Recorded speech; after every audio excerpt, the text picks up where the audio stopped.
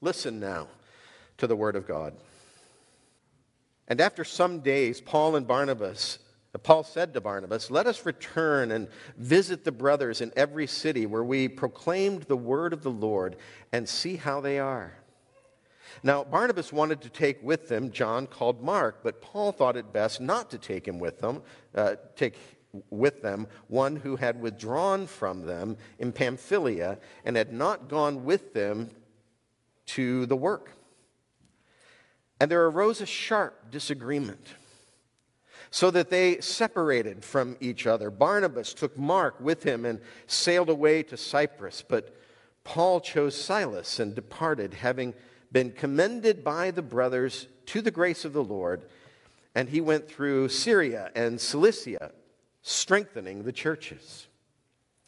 Paul came also to Derbe and to Lystra. A disciple was there named Timothy, the son of a Jewish woman who was a believer, but his father was a Greek.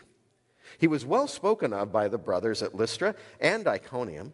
Paul wanted Timothy to accompany him, and he took him and circumcised him because of the Jews who were in those places, for they all knew that his father was a Greek. And they went on their way through the cities. They delivered to them for observance the decisions that had been reached by the apostles and elders who were in Jerusalem. So the churches were strengthened in the faith, and they increased in numbers daily. So reads the Word of God. Today's text could really yield some profound insights that are uniquely relevant to us here today, as I've already mentioned just a moment ago.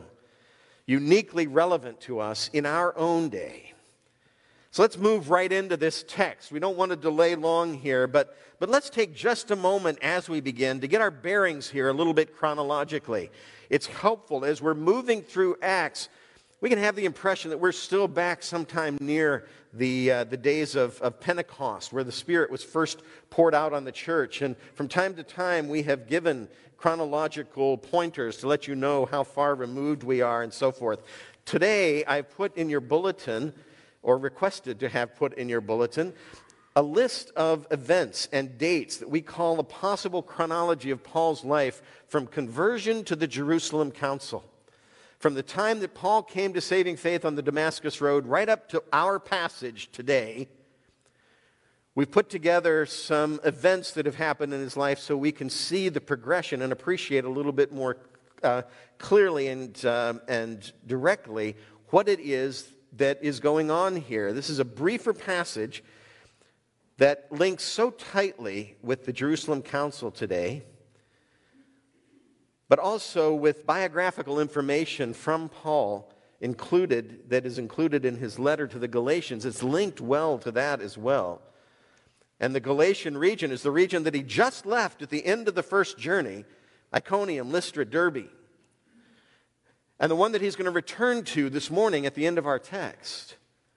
So this Galatian region plays significantly in this text of Scripture, and all of that together, I just believe it could be helpful to take a few minutes to review a possible order of the events in his ministry life so far. And you can see that on the handout. You can also, if you're at home, but also I think in here, yes, see it on the screen.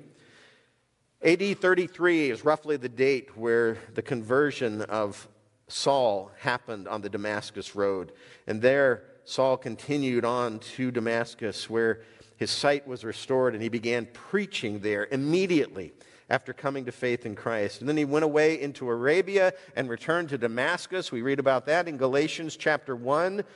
And perhaps having erased the ire of Aretas there in that region, he had to escape at night, if you remember that, from back in Acts 9. We can also get a bit of detail there from 2 Corinthians 11. All right. The next event here, AD 36, his first visit to Jerusalem after his conversion. That's when he met Peter and James and Barnabas, we see in Galatians 1 and again in Acts 9. This was 3 years after his conversion, and he stayed 15 days there, we learn in Galatians 1. When you start putting these passages together, there is so much help in appreciating the progression of Paul's life. Stayed 18 days on that trip to Jerusalem, that first trip that came 3 years after his conversion. He preached boldly again there, Acts 9, then went down into Caesarea and into Tarsus, we read in Acts chapter 9, verse 30.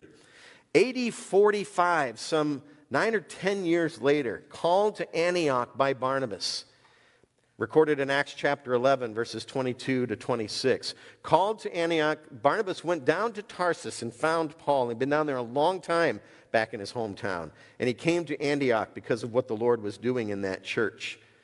Then in AD 46, about a year later, there's a second visit to Jerusalem that's recorded in Acts 11 and also described in some detail in the first 10 verses of Galatians 2.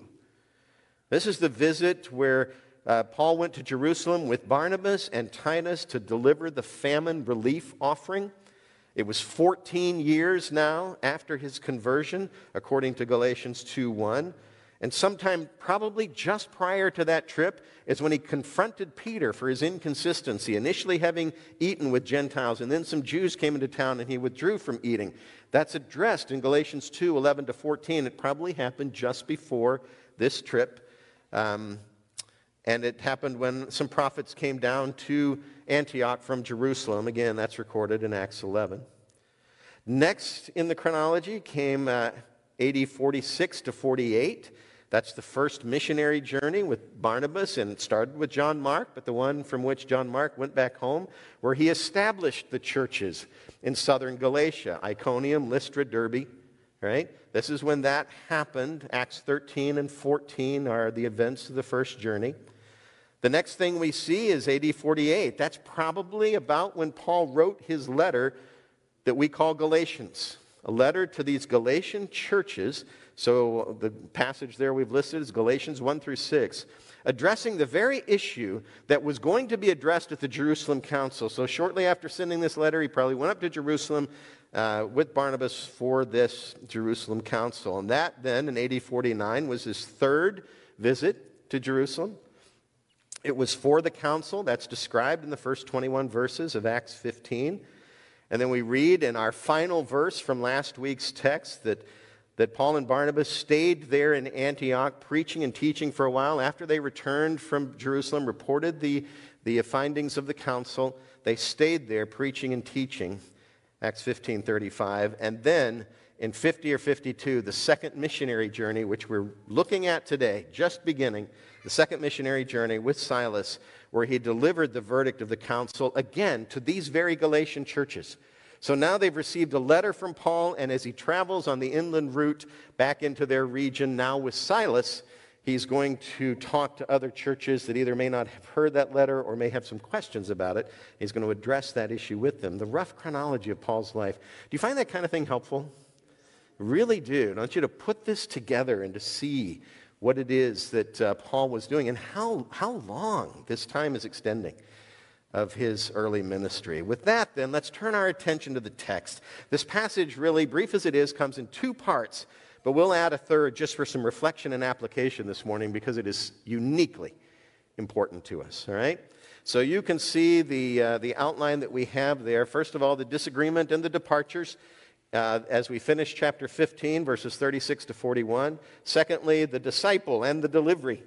The first 5 verses of chapter 16, and then a few moments for the deductions and the direction that we can take and hear in these texts. So let's move through the text together. Keep it open in front of you, and we'll just talk through it a bit together. So following that stint of preaching and teaching in Antioch that we just mentioned, Acts 15:35, Paul suggested to Barnabas that they go back and visit the churches that they'd planted. That's how our text opens here in verse 36. A second missionary journey. Now it's interesting here in this text that there's no mention of the leading of the Spirit here. It's not the Spirit prompted them to go. It's not that the church gathered again and identified them to go. This just appears to be Paul floating the idea with Barnabas. Let's go back and visit these churches. And Barnabas agreeing with them. Not suggesting the Lord wasn't leading here, but it is interesting that it's not mentioned. Remember as well, though, that prayer wasn't mentioned during the verdict of the Jerusalem Council, but I am confident it was present. But then the trials here started to show up much like they had throughout the first journey. And they showed up right from the start. One of them came right away. After Paul and Barnabas had decided to go on this second journey, this trial came up right away, even before they left town. And it's famous among us. Barnabas wanted to take John Mark along, his cousin, as we learned in previous texts, who had been with them at the beginning, an aid to these two.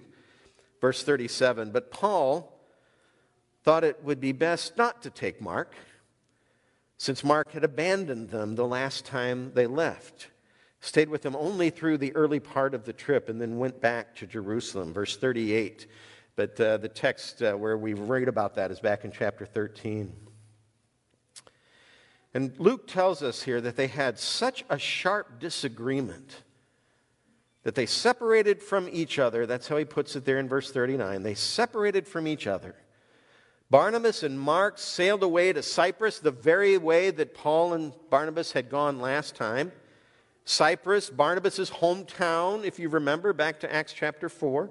His home area, I should say. Cyprus is an island, not a town. So back to Barnabas' home area, where they might also see some believers that Mark had met on his first journey, because he did travel across Cyprus with them during that first journey before he went back to Jerusalem. So that's the route that Barnabas and Mark took. But Paul, with his new lead partner Silas, one of those guys that had come down with the message from the Jerusalem church to Antioch to just underscore the importance of the decision of the council in the letter that they had written to that church. Silas, one of those guys, identified as a prophet by Luke. Paul and Silas were commended by the brothers of the Lord to the grace of the Lord, verse 40, much like they had been before, back in chapter 13, before they took off. And then they took the land route through Syria and Cilicia, Luke records, back toward Galatia right from the start, strengthening the churches all along the way, as verse 41 says. Sort of a subtotal bottom line type statement in Luke's recording of Acts. Those are the kinds of things he says to tie off a section. The next section continues in there and then has another one of those statements very quickly in Acts 16:5. But we can see here that Luke is drawing our attention to this segment as something significant and worthy of a summary statement. They went all along the way strengthening the churches. We have to pause for a minute here before we move on to the rest of the text that we have for this morning, though, and say, what about this sharp disagreement? What are we supposed to make of that? These longtime friends headed off in different directions, leaving a conflict behind unresolved. This then is the last time, do you realize this is the last time Barnabas is mentioned in the book of Acts? I don't hear anything more about him, this prominent figure after this. Acts 15:39, that's it. Barnabas is done. What are we supposed to make of that? Is that okay? Luke doesn't help us here a lot. Is it any sort of a model for us to follow? Something about this? What are we supposed to do with it? Well, my friends, we're going to come back to that question a little closer to the end this morning, but it's important to ask it while we're moving through this text. But for now, let's just note a couple of things. Although the text doesn't record when it happens, this dispute was apparently resolved. The one time that Barnabas is mentioned again in the rest of the New Testament, chronologically speaking, is in 1 Corinthians chapter 9. He's mentioned there in passing, but a positive reference about Barnabas, some 3 to 5 years after this. Mark, though, was actually in Rome with Paul. Paul records that. He wrote letters to the Colossian church and to Philemon there in Rome, and he extended greetings from Mark in both of those letters. Colossians 4:10, Philemon 24. And even beyond that, in his final letter, when he appears to have been nearing the end of his life, Paul wrote to Timothy in 2 Timothy 4 saying, get Mark and bring him with you. Paul's in prison, suffering. Get Mark and bring him with you, for he's very useful to me in ministry. Isn't that a sweet statement? This is a turnaround, folks, and And what an encouragement it is. So even though we're going to address this question a little bit later, we need to factor that in as we understand where this whole situation went as time unfolded. What a reminder here in Paul's statement about Mark that failures can be reversed by the grace of God. Relationships, spiritual productivity, even usefulness can be restored after a pretty embarrassing, pretty significant failure. A failure that landed Mark in the place of experiencing the disapproval of the Apostle Paul. But over time, by the grace of God in his life, and probably in Paul's as well, Mark is useful to him when it's over. My friends, never believe that you are in a place where God can't reach you by his grace. And make changes and put behind you that which has stood in your way. And perhaps believe you've been disqualified as a result of it. The day after my brother-in-law Steve passed away, Tuesday, almost 2 weeks ago now, Jean's mother's brother passed away, late 80s. Trusted Christ as Savior just days, perhaps hours before he died. Jean's mom had witnessed to her brother many times over the years, and he was virtually hostile to the gospel. But as his daughter was talking to him with death nearing, she heard for the first time what had been standing in the way. He was a soldier in Korea. He'd killed people. He was confident the grace of God couldn't reach him.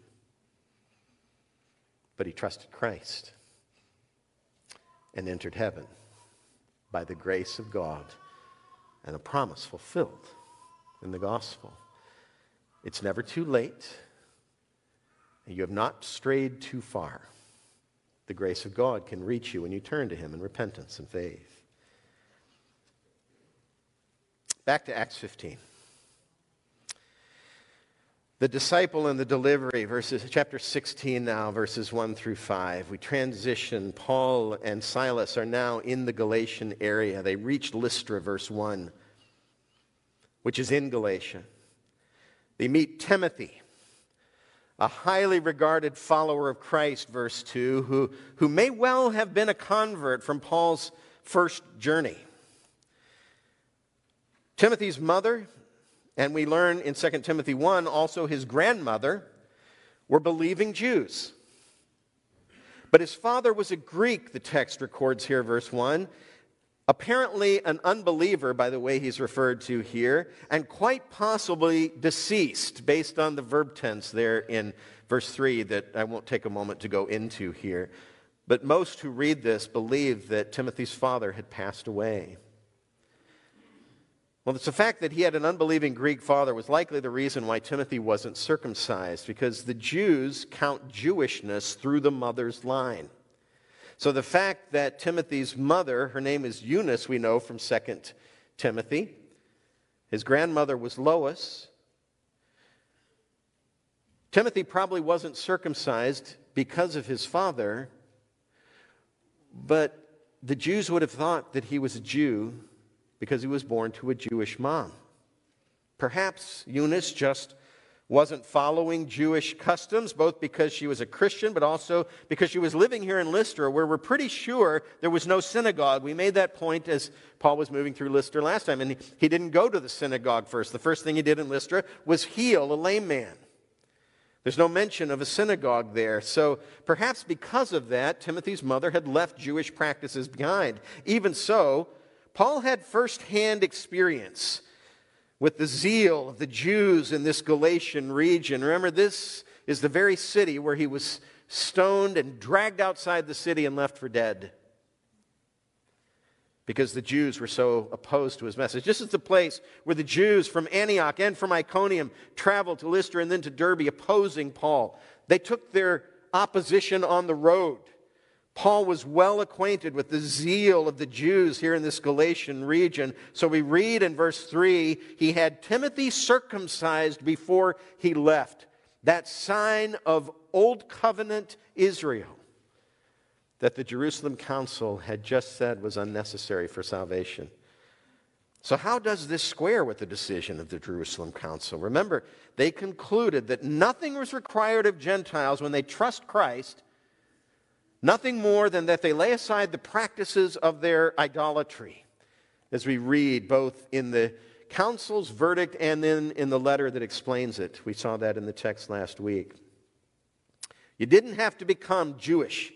You didn't have to be circumcised or keep the law of Moses to become a Christian if you were a Gentile. So what do we do with that? How do we handle that? That feels like a point of tension, doesn't it? But we have to keep in mind here that decision was actually addressing the place of circumcision in conversion. Is it a requirement for Gentiles? Here, Paul is addressing the place of honoring the law of Moses when one is ministering among the Jews. He wanted to take Timothy along with him, quite possibly to fill the role that John Mark had filled on their first journey, or was supposed to fill. So Timothy was going to be ministering with them among the Jews. This is a very different matter. If Paul had used Timothy prominently in the ministry in this region without having him observe Jewish custom, it would have seemed like Paul was urging Jews away from honoring the law. That's a different question. Now it's not a question of what does it take to be saved. These are Jews to whom the law is the Word of God, and even as they embrace Christ, they don't forsake their culture to do so. Actually, their cultural understanding of the Old Testament law and prophets is cleansed in Christ, comes alive in Christ. Jesus gives an example of this as he preaches the Sermon on the Mount and just unfolds before their eyes what all of these standards in the law were supposed to look like, how they were meant to be understood and interpreted and obeyed. We know that Paul had already written by this time that circumcision counts for nothing. Circumcision counts for nothing. That's a quote from Galatians 5. And in similar language, Galatians 6, that letter that he's already written that we just saw on the chronology came before all of this. So we know that Paul's already written that with regard to salvation. But that's a wholly different matter now than urging or believing Jews not to honor the law. He's not going to do that. Here, Paul is modeling what he wrote later to the Corinthian church in 1 Corinthians chapter 9. He wrote to the Jews, I became as a Jew in order to win the Jews. To those under the law, I became as one under the law.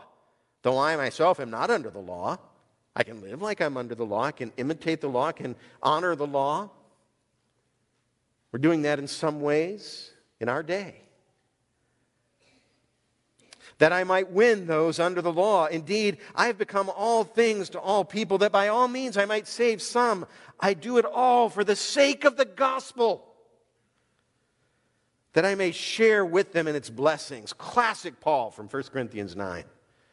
And exactly what he's doing here with Timothy. So that's the one thing we know, that he's already put circumcision in its proper place and told us, he will tell us, later on in this letter to the Corinthians, how it is that we act on these things. But here we also know that later still, Luke records it in Acts 21, when Paul is back in Jerusalem, he would be accused of doing just what it could look like he's doing here if he doesn't circumcise Timothy, namely urging Jews away from their Jewishness when they trust in Christ. So this passage becomes a very important one to prove that Paul never did that. Paul never did that. He had Timothy circumcised because of the place where they were going to be ministering. So from here, Paul and Silas and Timothy began traveling west. As we see in chapter 16, verse 6, the first verse of next week's passage. They were encouraging the churches with the good news of the decisions reached at the Jerusalem Council, verse 4 right here. And then, as Luke often concludes a section, and we alluded to it just a few moments ago, there in verse 5, the churches were strengthened in the faith, and they increased in numbers daily. Daily. Isn't that amazing? They're still increasing in numbers daily. We're now in AD 50 or 52, nearly 20 years after Pentecost and the start of the church. And Luke is still recording daily additions to the church. God is doing amazing things through this first century church. Well, that's our text this morning. Third, the deductions in the direction. Let's talk a little bit about this because there are some important things to draw out of this and learn. We are by no means going to attempt to be comprehensive here. But having walked through this text and being in such similar days, we want to take just a few moments to draw from this text things that could be helpful for us right here and now. So this isn't necessarily saying these are the lessons that are in the text. But as this text speaks to us and we see what's going on here, these are some things we could learn from and hold on to from this text. First, let's answer our lingering question that we asked several minutes ago now. What are we supposed to do with this sharp disagreement between Paul and Barnabas? What are we supposed to do with that? Well, obviously, we're not given license in this passage to have sharp disagreements with one another, all right? That's not the takeaway here. Have sharp disagreements. Convictions. Let's stand there and act on that. But there are 4 good lessons we can draw from it. And these aren't concluding lessons. This is part of a thought. 4 quick lessons we can learn from this sharp disagreement. Number 1, conflicts happen in this fallen world. It's a deep insight, isn't it? But I'll tell you, folks, I can guarantee you wouldn't have to go very far down the row before you find someone who is very grateful to hear that in church this morning. Conflicts happen in this fallen world. We're flawed creatures. We have imperfect knowledge. We have imperfect self-control. So were the apostles. They were just like us in this. Conflicts are unavoidable with sinful people in a sinful world. Even sadly in matters where there's no absolute right or wrong to defend, like here with John Mark, sharp disagreements are still possible. Conflicts happen in this fallen world. We're vulnerable. But, lesson number 2, conflicts must be addressed. They happen, but they must be addressed. And Paul and Barnabas did so here. They addressed the conflict here. But before we say anything more about that, sometimes full resolution just isn't possible in some of the conflicts we face for any number of different reasons. That's why Paul wrote to the Romans in Romans 12:18, if possible, so far as it depends on you, live peaceably with all. That is a great word of instruction with regard to peace in conflicted situations. If possible, so far as it depends on you, live peaceably with all. We just need to make sure then that we are not the ones who are wrongfully extending the conflict. There are 2 errors, really, that we need to avoid here. Just categorize. Let me give them to you quickly. First, we can't treat disputable matters as though they're essentials. We try to identify what was at the heart of the sharp disagreement of Paul and Barnabas. That's it. Sharp disagreement on a non-essential. And I'm not saying Paul and Barnabas misidentified this circumstance. We don't have enough to discern that. But we do know that whether John Mark went with them or not is not an absolute truth. It's not equal to justification by faith. It's not on par with the Trinity. So, lesson number 1 from Romans 12:18 is we just can't treat disputable matters as though they're essentials. That's not going to keep us from every conflict, but it's going to keep us from a good number of them. Second, We can't soften essentials just to avoid or end a conflict. We can't lay aside the doctrine of the Trinity just to have a little better footing evangelistically with Muslim friends, for instance. Can't do that. It's an essential truth. We can't grant ex hypothesi the lack of the deity of the eternal Son of God just to talk a little more meaningfully with Mormons or Jehovah's Witnesses. We just can't do that. Those are essentials. We can't soften on essentials just to avoid or end a conflict. Paul modeled this, I would say, when he had Timothy circumcised. Timothy's circumcision isn't on the same level as the Trinity and the deity of Christ. But this was an essentially important, practical decision when Paul made it with Timothy. He had the courage to do it. We're not being selfish or stubborn when we humbly but firmly defend, stand on the essentials, even if it causes conflict. It's part of the reasons why conflict can't be avoided in an imperfect world with imperfect knowledge. So, conflicts happen, but conflicts must be addressed. Third, conflicts need not impede gospel ministry. This is a good one.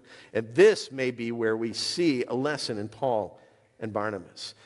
Conflicts need not impede gospel ministry, despite their sharp disagreements, despite the fact that we can really picture them leaving town in a huff in virtually opposite directions. Paul and Barnabas both did continue in the work to which God had called them. This is an amazing blessing of God's grace and mercy. Our fallenness, our vulnerability to unnecessary conflicts need not interrupt His sovereign, saving work, even through us. Paul and Barnabas pressed on in their work despite their sharp disagreement. Might we better picture them leaving town at peace? Not with one another over this question of John Mark, but saying, we're not going to resolve this, and the gospel's at stake. Let's go. And so Barnabas and Mark sail off to Cyprus, and Paul and Silas head up through Syria and Cilicia. Could have been their resolution. So that when they came back together, and the usefulness and friendship that had been there wasn't all that hard to repair, because the situational moment had passed. So that's third. Fourth, bigger picture. Grander theme now. Lesson number 4 that we want to take out of this section. Our trust in God's sovereignty is too fragile. Our trust in God's sovereignty is too fragile. And along with that, I might add, our estimation of our own importance to His work is often too inflated. Let me explain that for just a couple of minutes, because I think this is very important, but it's a bit of a subtle point, grand as it is. So just stay with me for a moment. God has purposed that He will work through us, correct? The Great Commission is probably the chief and clearest passage showing that God's intention is to work through fallen human beings to spread the gospel, spread the kingdom. And in light of that, then, we do need to obey God's word and seek to embody His character. We're acting in obedience as we participate in that which He has assigned to us to do.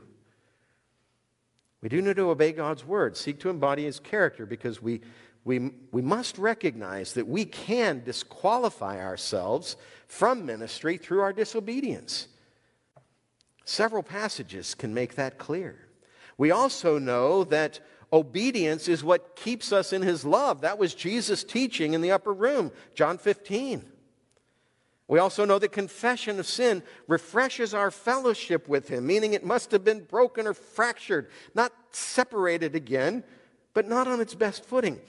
It is important that we maintain our relationship with the Lord and walk with Him in obedience and trust, understanding that He has purposed to do His work through us. But along with this, we also need to recognize an even bigger picture. God actually knows what would have happened if we had acted differently. If we had actually been faithful, He knows what would have been different. And when we're unfaithful, He understands what that means. Matthew 11 talks about that. Tyre, Sidon, even Sodom would have repented if the works had been done in them that were done in Chorazin and Bethsaida and Capernaum. It's an amazing statement. God knows what would have happened in these cities if things had transpired differently. And there's even a sense in which this suggests that he may have altered what he did if our response had been better. We read about that in Matthew 23, which tells us of Jesus longing to bless Jerusalem, what he would have done there had she repented. Amazing insights into the power and unfolding purpose of God. How important it is for us to walk in his ways, to participate in the works that he's called us to do, but an understanding of the fact that God knows even what philosophers call the counterfactuals, the other things that might have happened if our lives had gone on a different course. But all of this doesn't mean that we can tie God's hands or frustrate his purpose, that our disobedience somehow gets in his way so that he can't do what he intended to do. We can't frustrate the purposes of God just by disobeying him, by resisting his ways. If God has purpose to do something, no amount of interpersonal conflict like we see here in our text today, no amount of theological disagreement like we saw in the early parts of chapter 15, no public uprisings like we saw in Acts 14, no government opposition like we saw in Acts 13. These themes sounding familiar to us in our day, though, aren't they? None of those things are going to stop the unfolding plan and purpose of God or even slow it down. Because of all the things God knows, because of the power our God has. Nothing is going to impede God's accomplishments of his purposes in this world, or in the lives of his people, or in the building of his kingdom. When Jesus said, "I will build my church and the gates of hell won't prevail against it," he meant it. It's a true statement. So you and I don't need to worry that we're going to somehow impede the sovereign purpose of God by falling into our needless conflicts. We just need to embrace the teaching of his word. We need to give our lives to obeying what it says. Then we need to commend one another to the grace of the Lord and get to work. That's the calling of the church. Just like Paul and Barnabas did in this passage. And in that response, they did set a positive example for us today. Despite their sharp disagreement, they continued on in the work to which God had called them, commended to the grace of the Lord, and productive, Luke says twice in this brief text, productive all along the way to the praise of God's glory and grace. There's the setting. We see both happening simultaneously. The troubling vulnerabilities of fallen human beings, redeemed and called though they are, and the sovereign purposes of God being realized even through them in the midst of it all. Amazing. By application then, this final thought could provide a helpful reminder to us in our day in a rather unique way, I think. And here's where we're going to extract something from this experience and apply it to us. We are living in days of much conflict. Agreed? Considered by many to be needless and petty. Agreed? We can find ourselves in places of sharp disagreement, right? Even with one another. Right? No. That was really well placed. And we can find ourselves in places of sharp disagreement over non-essential matters. Still thinking that somehow our Christian faith calls us to make a stand here, now. Foolishness. Foolishness. This one says, we need to wear a mask. That one says, masks make no difference. This one says it's a matter of civic responsibility. That one says it's a classic case of government overreach. This one says the science on masks is undeniable. That one says requiring masks is not just unwarranted, it's illegal. So who's right? And who's wrong? Which one of them is proclaiming an undeniable, essential truth?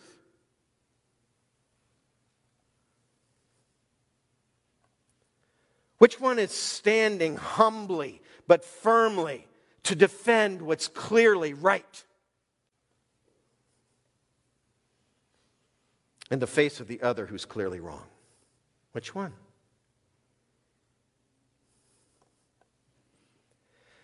My friends, there is nothing pleasant about this pandemic season. Nothing. We can name some positives that may emerge from it, but that is the grace of God alone.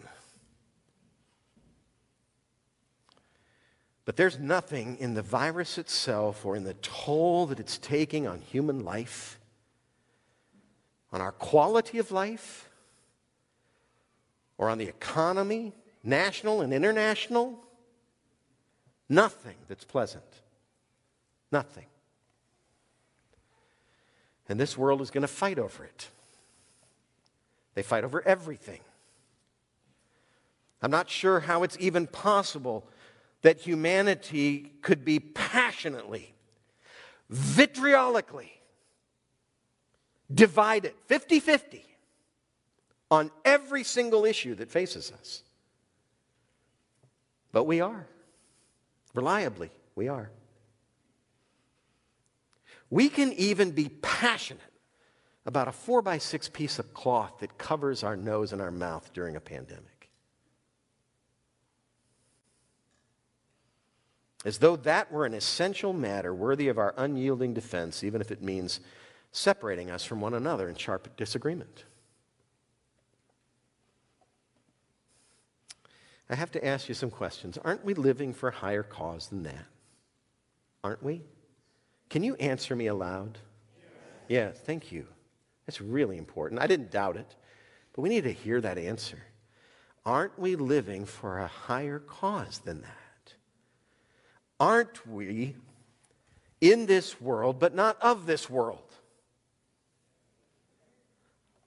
Aren't we here for an entirely different purpose, such that the ups and downs of a season like this need not, ought not, ensnare us, not the church? Isn't this whole season a great gospel test for us? To make sure that we don't get drawn aside into non-essentials? That we see through and we see past the vicissitudes of life. Life in this tragically fallen world. And that we minister the gospel of our Lord Jesus Christ even in the midst of it. Isn't that our calling? And if for a time we must wear masks on our faces in order to be a Jew to the Jews or a Greek to the Greeks, can't we do that with a joyful spirit? Wouldn't it be an amazing thing to see Grace Church of DuPage doing this joyfully rather than grudgingly? Of what worth is grudging obedience according to Scripture? Well, it's better than outright disobedience. We learn that from the parable, Jesus talking about the two sons. But isn't it joyful obedience that we long for? I mean, it could be worse, right? It could be worse than having to wear a mask on our face. I don't want to be indelicate, but Timothy had to be circumcised.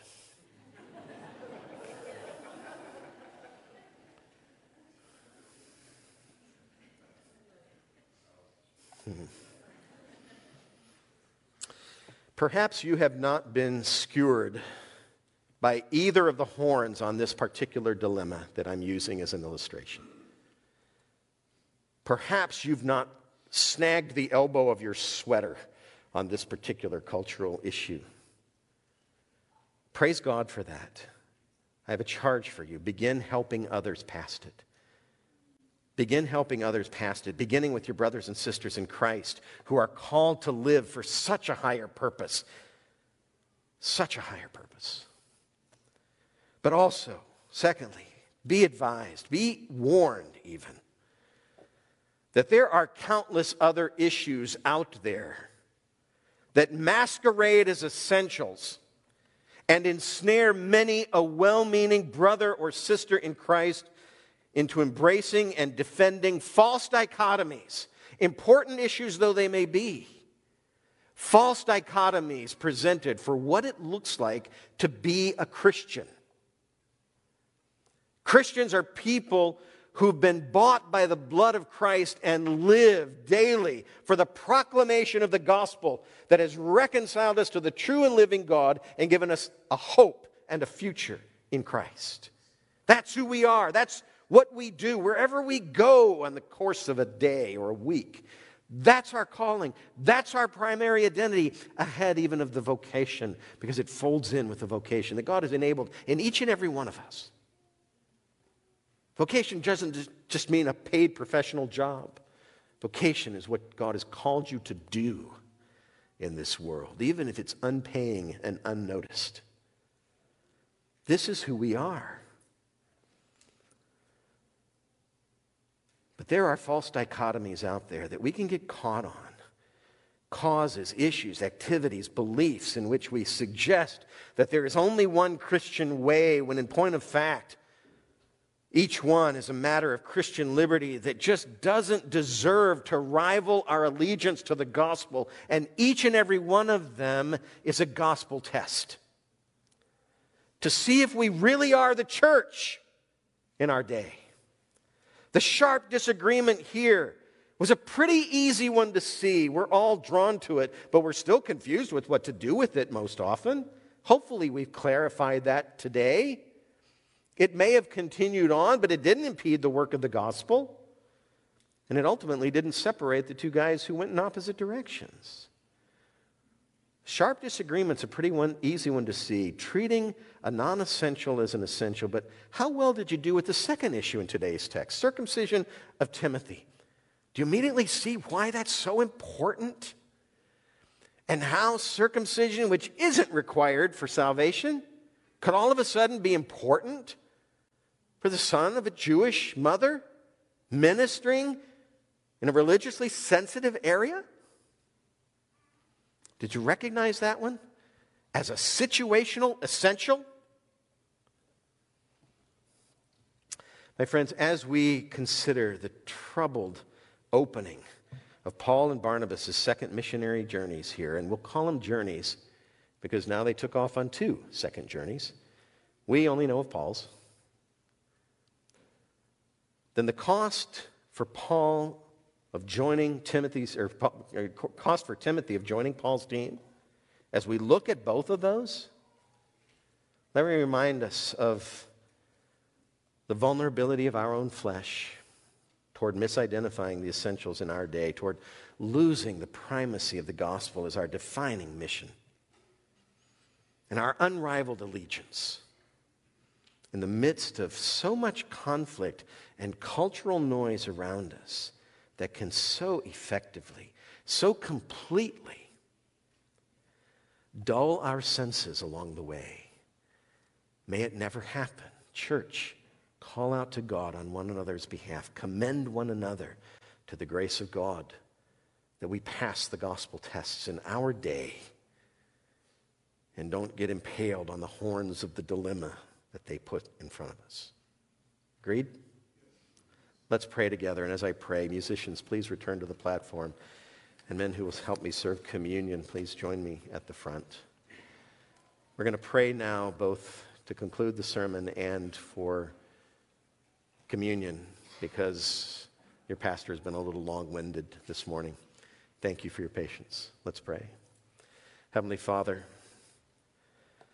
guide us now as we remember the death of Christ, and more than anything in that act of remembrance and anticipation, I pray that the primacy of the gospel might be that which is most on our minds and hearts this morning. The primacy of our gospel, the primacy of our allegiance to sins forgiven through the sacrifice of Christ. And Father, as we come now to the table of the Lord, I pray that each one in this room who knows Christ as Savior would join us in this remembrance. And each one who doesn't, even as they pass, that they would begin hearing the call of your Spirit toward repentance and faith. In Jesus' name we pray. Amen.